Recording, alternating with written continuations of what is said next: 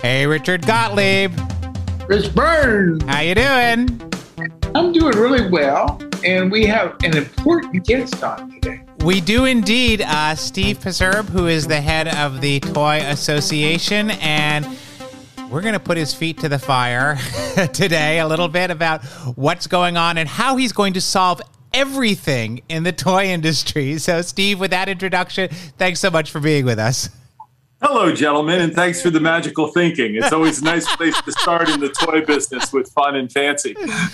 Oh, my goodness. Right, exactly. Let's be imaginative and creative. Seriously, there's a lot of stuff going on, and we want to get into that this morning. But first, this is the Playground Podcast with me, Chris Byrne, my co-host and cohort, Richard Gottlieb, and we are brought to you by Global Toy Experts, the toy guy and marketing and media agency, Chizcom. And Steve, what's going on? Well, what's going on? In a world of a whole lot of stuff going on, the headline has got to be the shipping crisis. And crisis is really an understatement. Unfortunately, I think for a lot of companies, it's going to be devastating. You guys have done a great job of reporting and chronicling how things have gotten worse and worse and worse, particularly Richard in your email distributions. But it is getting worse and worse and worse. And it's beginning to not only erase people's profit margins, but also now run them up against retailer delivery deadlines and commitments. So in a lot of ways, this is worse than the border adjustment tax, the tariffs, the TRU bankruptcy, all rolled up into one.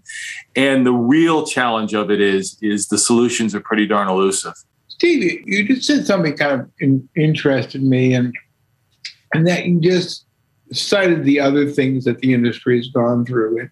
And really, the toy industry has been undergoing a series of shocks, really since I think the tariff threats that were 2 or 3 years ago. And this has been a very challenging time for the industry, and it's impacted the big companies and the small companies as well. So we talk so much about the bigger guys. What are you hearing from those companies that are not publicly traded, that are not top tier or second tier? What are you hearing from them? You know, I've been out over the last year plus kind of really talking about the fact that regardless of what the MPD numbers are and regardless of how great 2020 looked like it from a sales standpoint, there were significant winners and losers in the last year and a half. A lot of small companies didn't sell anything. If you're selling at vacation locations, in movie theaters, at theme parks, in specialty retail that was closed down, you were getting incredibly negatively impacted, and you were pinning your hopes now on this holiday season as your real recovery, which brings us to the shipping crisis. So what we're hearing is a lot of uncertainty. Obviously, the resilience that the toy industry has already had, but a lot of people now profoundly worried about business survival.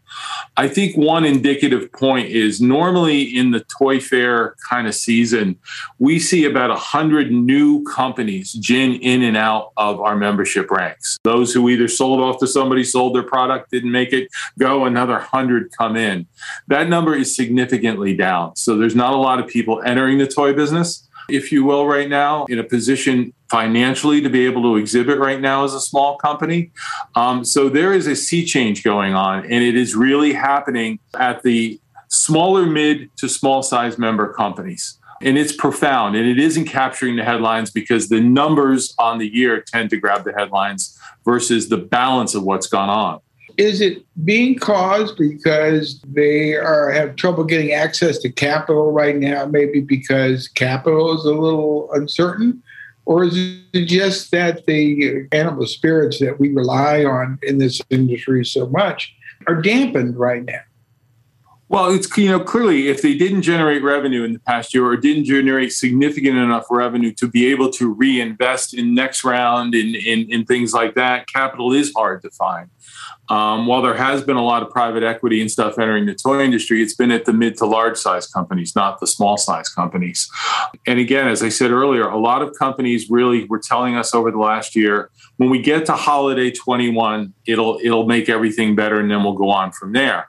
Well, they also weren't expecting their $3,000 shipping container to be $21,000. Right. And they weren't expecting demurrage and detention and special privilege fees and everything else on it.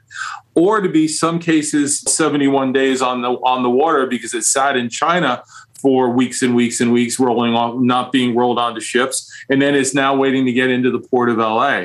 It's a huge financial strain when your margins are thin and your capital is not abundant. Have you looked down the road to see when you think, and no one's going to hold you to this, but when you think this might loosen up a little bit?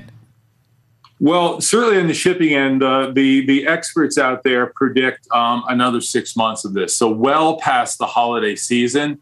And we're kind of in a bit of a feast and famine mode right now. You know, there was a lot said about the giant ships that have been built over the last decade and how big they are. But that also leads to when things are tight, there's no capacity. But when things are loose, then there's a ton of capacity. It's feast or famine, and it hits the ports the same way. The shipping industry's got a lot to sort out. The Federal Maritime Commission tells us the companies do have more ships on order. There will be more capacity coming.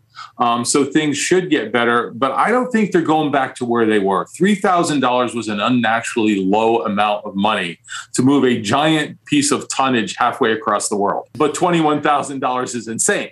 Right. So somewhere in the middle, reality is going to set, and it'll probably meet us in the springtime, according to all the experts. I've also been talking to a lot of people about the upcoming show season and what does that mean. And Dallas, of course, would be coming up in October, but we've heard that neither Target nor Amazon is going to be attending. What's the prognosis or the forecast for the shows coming up?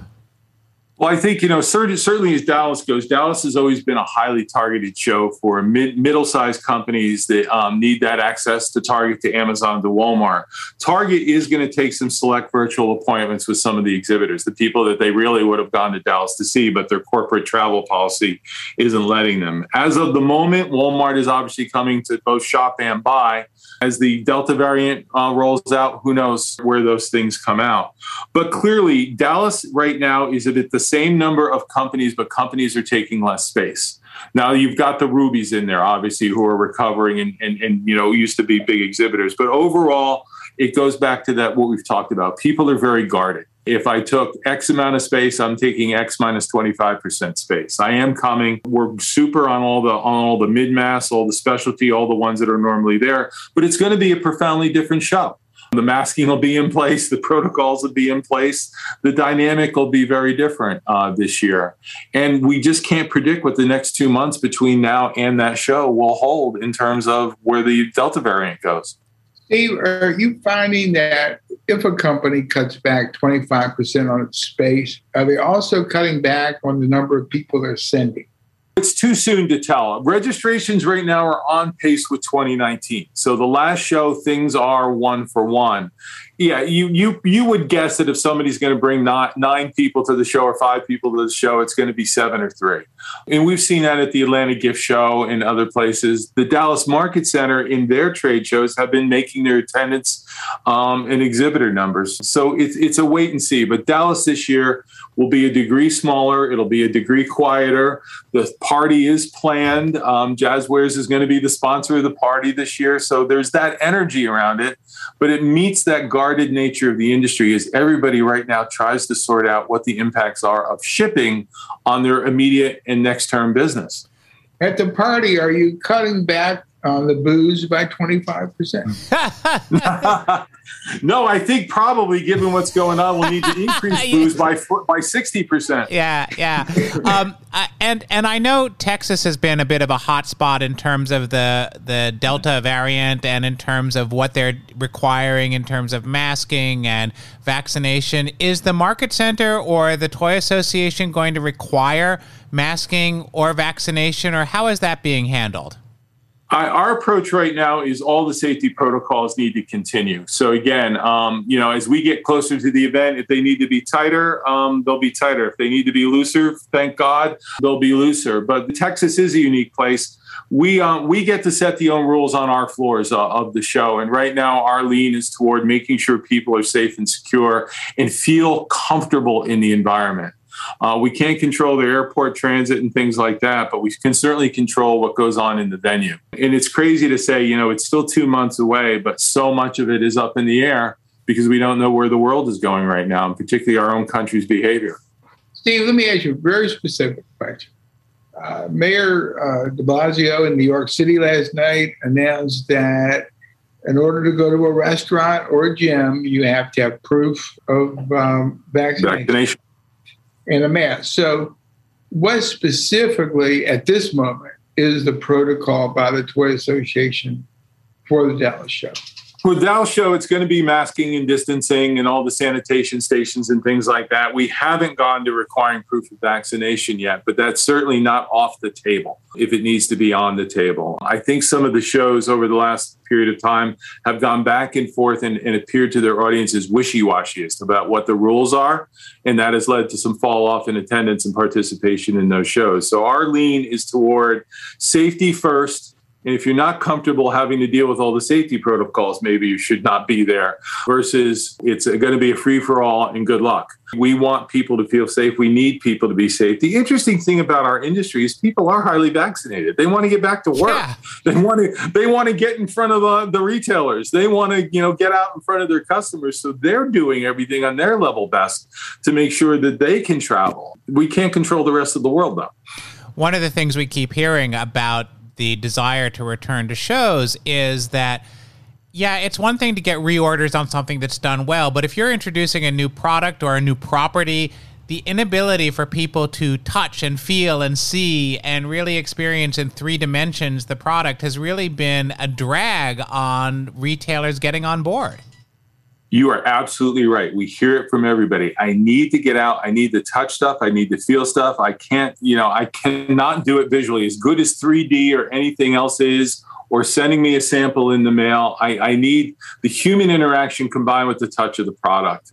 I think you had Andy Weiner on a couple weeks ago, and he made a great point. One of the things I don't think we know about what we've been missing in the shows is what we've been missing. Yeah. The happenstance that occurs in the aisle, the ride in the elevator that leads to an order.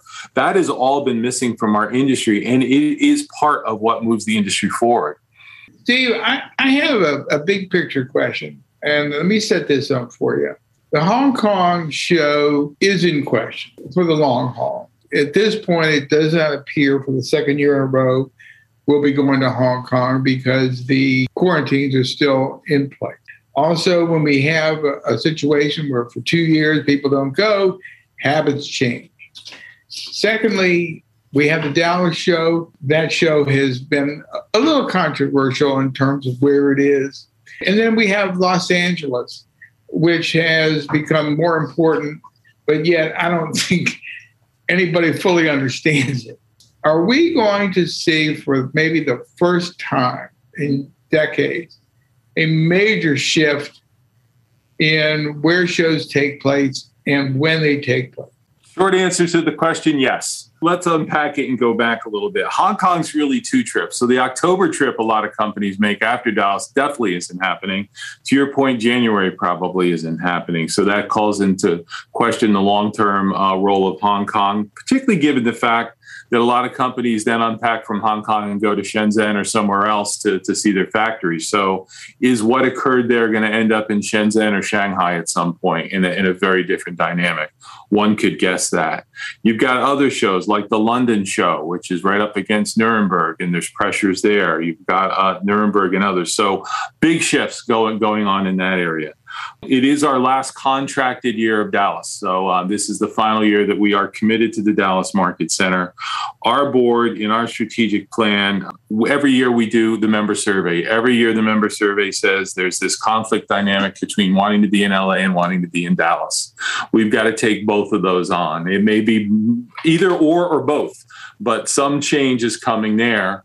And we're also doing the New York Reimagination Project. The timing of New York as the industry has changed is an issue. We are the smallest client in the Javits Center. We're not a big client. We think of ourselves as big, but we're not putting 30 shows a year in that building. We're putting 1. So what New York is, how it is, when it is, what the audience is, what other categories can come in is all on the cards as well. So I think you're going to see in a entire almost global shift in what is the toy shopping season, what is the sequence of the shows. Nuremberg is the giant, no question about it. It's firmly entrenched, but that dynamic is going to be different this year. Hong Kong is changing. New York needs to evolve. LA needs to be addressed on behalf of our members. So all those things are going to happen in the next couple of years. Status quo no longer works. One of the things that has been so good about Dallas is how efficient it is to go from around there. LA is a little bit more challenging. If you have to drive and you're only doing 3 or 4 meetings in a day, you're spending a lot of time on the 10 and the 405 and on the phone. One of the big things is we're taking our cues from the buying community. The shows need to be as much buyer back as they need to be toy company forward, if you will. And what the buying community is telling us is LA is a challenge. The highways are a challenge. Getting from appointment to appointment is a challenge. Getting obligated into dinners and everything else. They would like to see LA more coordinated, centralized, and the ability to see a range of other companies to make that trip as productive as possible, looking at as much different product as possible in every given day. And Chris, to your point, you can't do that if you spend an hour on the highway between every appointment.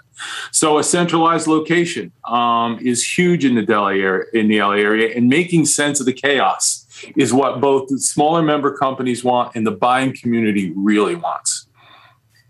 Steve, could you, for people who have not been to LA during this period in October, can you just kind of describe what the landscape is currently? You know, obviously you've had the gravity over the last decade of companies moving their own showrooms there, either permanent staff there or having a showroom in LA. Then you have a lot of companies that go in. There's a Regis office building, rental office building right by Mattel. A lot of showrooms in there. There's the Courtyard by Marriott across the street from Mattel. Companies go in there. There are the hotels at the airport. Some of them go into those locations. So what you've got is both established companies that are of the LA community, Mattel, Playmates, those that have been there for a long period of time, Funrise, MGA, and others. And then you've got a whole lot of companies that are there transitionally, if you will, and then a whole lot more that are there for a week or two out of the year. And that's what leads to that perceived buyer chaos. Even Hong Kong, the magazines put out a list of where the showrooms are. In LA, it changes on an hourly basis. That's part of what people want to see cured, if you will. So are we saying that currently El Segundo is kind of the Chimchachoy East of the West Coast of the United States? Yeah, to a degree, I think you could make that argument. Certainly the gravity has been moving toward LA. The energy's been moving to LA. And, you know, people say, well, buyers don't want to be in LA more than a couple of days. And I remind them, we used to decamp into the toy building for 3 weeks. Right. And New York was the center for 3 solid weeks. You could probably make 2 one-week trips to LA and you come out a week ahead. Steve, did Chinese executives come to Los Angeles for the show, or is it too early to tell because of the coronavirus for the last couple of years? Oh, it's way too soon to tell whether or not there's going to be travel. So in terms of LA, one of the strengths of LA is it does bring the international buying community into LA. So it's not just the Walmarts, Targets, and US companies running to LA, but it is an international draw, which Dallas will not be, which again is another distinguishing point. Chinese companies right now, the travel restrictions that are out there are obviously putting a damper on Dallas. They're putting a damper on confirmed bookings for New York in February. If our rules don't change, there are 85 international exhibitors at Toy Fair New York, some of whom, if their country isn't allowed into the U.S., may not be able to come. So that's the nature of this being such a dynamic situation. One week, a country's good and can travel. The next week, the country's not good and can't travel. It is leading to a constant shuffling of the New York show. As we sit here today, and it's early August, and you're looking out towards Toy Fair 2022, what is the landscape looking like for Toy Fair 2022 in New York? So it's looking good in terms of huge interest and desire to be there, both by exhibitors and attendees. The big questions, well, there's 2 big questions. One is part of the energy of New York is all those new companies and small companies in 10 by 10 booths, the E-Hall, where all the new companies are, the small ones interspersed. They are showing signs of weakness right now, no question about it. Then the second is the international dynamic of that show. We have 85 some exhibitors from elsewhere around the world that are an integral part of that show, not just the China Pavilion or the Hong Kong Pavilion, but a lot of those. That they're booked into the show. Whether or not they can be there, we don't know. And then you've got the international attendees. We do draw from a lot of countries around the world and heavily from South America. Will that travel occur? So the core of what is the New York Toy Fair is solid, and it's going to be there. And the Walmarts have all their plans put together, and on and on and on, and others. But that margin that I think is part of the magic, Richard always points to those elements that really distinguish one thing from another. Those are what we worry about, and those are what we focused on. The 100 new companies that buy 10 by 10 booths and come with all that entrepreneurial magic. Will they be there? It's too soon to tell. One of the parts of the Toy Association that isn't really top of mind for a lot of people all the time is how you guys work with the government. What's going on right now with your lobbying efforts and the issues in front of our government? It ranges from the shipping crisis is right now the most urgent. We're dealing with that at the congressional level with agencies like Federal Maritime Commission, right up to the White House and administration, and doing that with other trade associations. So number one, getting answers around the shipping crisis. But to your point, I don't think our members always know that we work at the international, federal, state, and local level. And, we're dealing with things like ISO is going to come out with a new set of rules for children's advertising around toys. Oh my gosh. Which would have been now another new set of rules companies would have had to follow. We and a lot of our brethren and a lot of our members fought and beat that back. A big international issue. The Vietnam tariffs, which were very real and would have hit part of our industry. Luckily, that was resolved through a lot of pressure. On the federal level, COPPA, that was just reopened by the Better Business Bureau, and luckily that was a decent outcome. And then you've got the whole state level, which is literally 50 different states that you have to watch every given day of the year because you don't know what bill is going to come out. We've got some huge problems. The state of Oregon now has a set of chemical rules which are at opposition of the federal rules. So our companies need to follow the federal rules. How do you follow the federal and the Oregon? That's going to be a significant problem down the road because it's literally untenable to be able to do business that way. We've got a lot of extended producer responsibility bills now coming up at the state level. You saw Maine just pass one, and it's making manufacturers of all products responsible for funding the state's recycling program. You're going to see that in a lot more states. That's an easy win if you're a local legislator. Our members rank our ability to help them sell stuff as the number one benefit of being members, and number two is all the things we do from a government affairs standpoint. We were concerned kind of coming into a Democratic administration that you always get more regulation. That's not a political statement. It's just when you have a Republican, you have less, you have Democrat, you have more. And it's something to watch. So far, that hasn't happened. But the risks to the industry that come up in those three different dynamics are constant. We go through, at the beginning of every year, more than 1,000 bills at the local and state level that affect the toy industry. Out of that, a couple hundred surface that could be really troublesome, a few dozen that we have to fight. And it is literally like a wash, rinse, repeat cycle. It's great that the crises don't happen. People forget that somebody made the crisis not happen.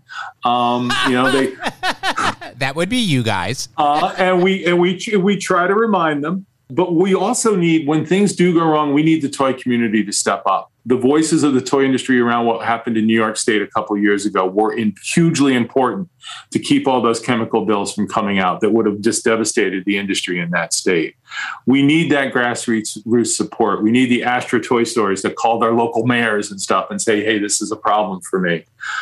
So it's a big, big part of our industry. We're in the children's business. We're deeply committed to safety. But people are constantly trying to regulate us and change the rules of our business in such a way that just don't make sense and don't add to safety. I think that that's part of the Toy Association's proud history. If you go back and you look at what's happened really from the early days of the 20th century right through, there's always been advocacy for the toy industry. And, for example, getting toys declared an essential industry during World War II meant that toy manufacturers were able to get the materials that they needed to manufacture. So this is nothing new. It's just that the problems are new, but this is something the association has done really since its founding. And we're one of the interesting industries. We advanced the first toy safety standard. It wasn't foisted upon the industry. The industry actually came up with it because they knew how important it was to consumers to know the toys their kids play with are safe. We support sensible regulation because it gives consumers confidence. What we don't support is redundant, duplicative, new hurdles or expenses that companies have to pay that don't add to safety.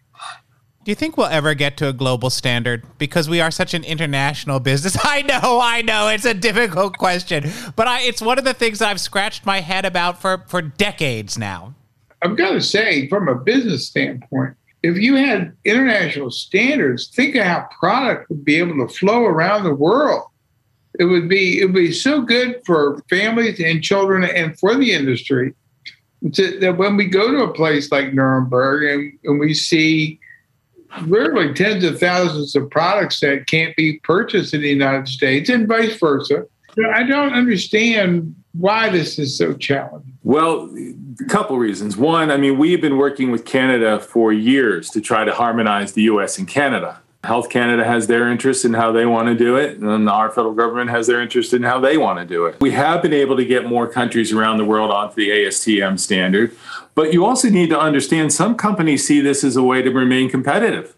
I create the most onerous rules. I keep people out. Look what's going on right now with India and China. India's put a set of rules in place to do business there that basically is keeping everyone out in order to grow their own industry. So harmonized standards are the least important thing to that nation as they seek to grow their own toy industry. You're absolutely right. It makes perfect sense. Companies are essentially those who sell around the world having to shop every country they sell in and just build to the most egregious set of rules, right? You don't build to the lowest standard. You have to build to the highest standard. It doesn't make any sense, but there's just so many entrenched, invested interests in keeping the system as it is that we constantly push back on it. We try to control even our own backyard with our companies, which tend to be all the Canadian companies, save Spin Master and a few others, are divisions of U.S. companies. We all have a common interest in wanting to do more business across our borders, but we can't get harmonization. And that's nothing new either. We saw the same kind of issues after the First World War, the Second World War, and the Korean War. So it's an ongoing issue. It doesn't mean you don't stop. And that's what we have to keep pressing. And that's why we have to stop the increase. The ISO would have been yet another set of rules. Right. If I could summarize, everything's horrible and we're doing great. Dickens would love this moment if he were in the toy business. Yeah. Because people are selling everything they can get their hands on, but the challenge right now is they can't get their hands on it. So that's the macro version, or they can get their hands on it and not make any money on it. The other stuff is just part of the beast. It's why we exist. We shorthand our mission statement. Our job is to promote and protect the toy industry. Those two things more than anything else. Help you sell your stuff and make sure that the government or as some other body doesn't keep you from being a successful business. All the other stuff, genius of play, whatever else it is wonderful, but it has to come after those two priorities. We see our role here as we're in the service business. We've got at any time up to 1,100 different companies that depend on our ability to protect and promote them. And that's our commitment in good times and bad. These are great times from a sales standpoint. There's a lot of risk out there, to Richard's point. But Chris, you've put a historical cap on all these things. We somehow find a way to get through and prevail, whether it's a world war or a CPSIA or a tariff. We're still here, we're still having kids, and we're still making great toys. I always say as long as people reproduce and buy stuff, we'll have a toy industry. There you go. Chris, they're not. Right, exactly. Steve Pasierb, as always, it is so much fun and so enlightening to talk with you. We certainly appreciate your spending the time with us today. Thank you, and thank you for all you guys are doing on behalf of the toy industry. Well, we appreciate you and Richard because you do an amazing job of getting the word out about how wonderful this industry is and keeping people aware of what's going on. So thank you. This is the Playground Podcast, and we'll be right back with the End Cap. And now we come to the part of the show that we call the End Cap, where Richard and I talk about issues that are very top of mind for the toy industry. And Richard, there's a new horror movie out there. It's called It's Beginning to Look a Lot Like Christmas. If you listen to some of the folks in the toy industry, You're right. That is kind of how they're looking at it. I wrote a piece called Christmas 2021. Will the shelves be half full or half empty? And in the article, I discuss real concerns about the availability of product in the fourth quarter. And there were reactions to it on the social networks that expressed some real anxiety and fears that there'll be nothing on the shelves. It was I thought, an extreme reaction, but it really does speak to some real fears about the ability to get goods from China, where most of the toys are made, to the store shelves in America. It's really a challenge. And we saw this week that the Ningbo port in China was shut down with one asymptomatic case of COVID-19 testing positive. So I don't know if that's open again at this recording, which is a few days later, but even losing a day. I read that there were like 96 containers sitting on the docks that couldn't move. It's not back open. It's not back open, right? So that's just going to stack up. And as I've been saying to people, when you have a selling season that goes from October 1st to December 24th, you lose a week. That's a lot. Plus, this year, we've got Hanukkah right on the tail of Thanksgiving. So it's going to be a challenge. You and I both talk to a lot of folks, and we pick up information, and of course we read a lot too. And basically, I'm getting the sense that there's two worlds. I think if you're a very, very large company and you have a very strong logistics division, you're not in good shape, but you are in better shape than anybody else because you have people there who are professionals. You are employed by them, and their job is to get that product to market. And they're doing it in a number of ways. They're shopping ports. They're reducing SKUs. They're cutting back on packages. They're using additional shipping lines. So I think, Chris, that if it's Hasbro or Mattel, you have a much better chance that you'll see their products on the shelf and you're going to see from smaller companies who don't have the infrastructure. And just one more point, Chris, they also don't have the money. Mattel and Hasbro can pay these exorbitant rates for freight because they know eventually things will settle down and they'll have weathered the storm and maintain their customer relationships. But if you're a small company, you don't have that kind of padding. I would also throw into the mix companies the size of Jazzwares and Just Play, and I've been likening it a little bit to the TV market. These guys know they're going to be bringing in toys, so they can buy upfront. They can secure the container space upfront, so they don't have to wait and buy it on the spot market or buy it at the end or suddenly try to scramble if they have something that hits and replenish. They know that there's going to be a certain amount of container space. They may not know what's going into those containers, but they know that they've got that space. So I think they do have that advantage of scale and size. Right. The other thing, Chris, I think you're going to see, I was thinking about it. If I'm a toy company and I make a range of toys from low price to high price, and freight rates are high and containers are scarce, I'm not going to ship low price goods. It doesn't make economic sense. And it doesn't make sense in terms of space on a container. So where I think you could really see shortages are lower price goods.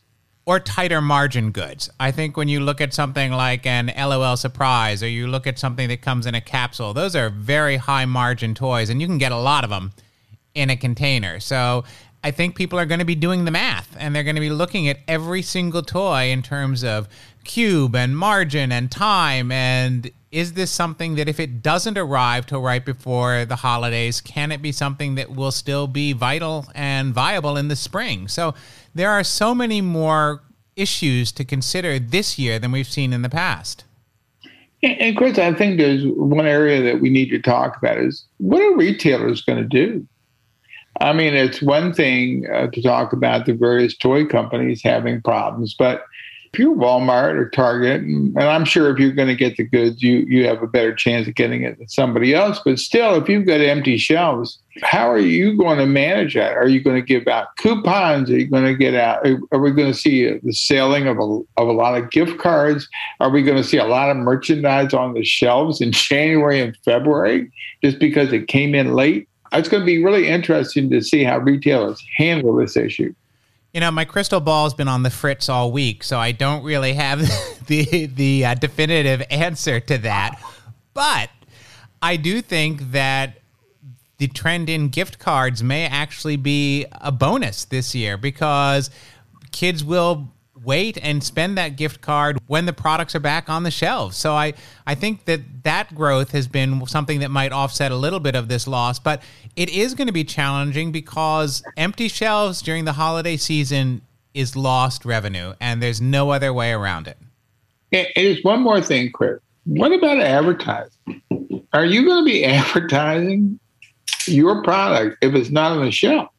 Well, that's the issue. It's when Hasbro, Mattel, the bigger companies commit to advertising time early on, they get a better rate, but they can put on the ads what's available at the time. I've talked to a lot of companies about their promotion plans, and they're saying, we've got limited inventory on product X. We may be shifting our marketing halfway through the season to product Y. So they're going to be using what they've already committed to try to drive the inventory that's available. It's going to be very changeable. It's going to be seat of the pants. It's going to be last minute, and it's going to be a scramble.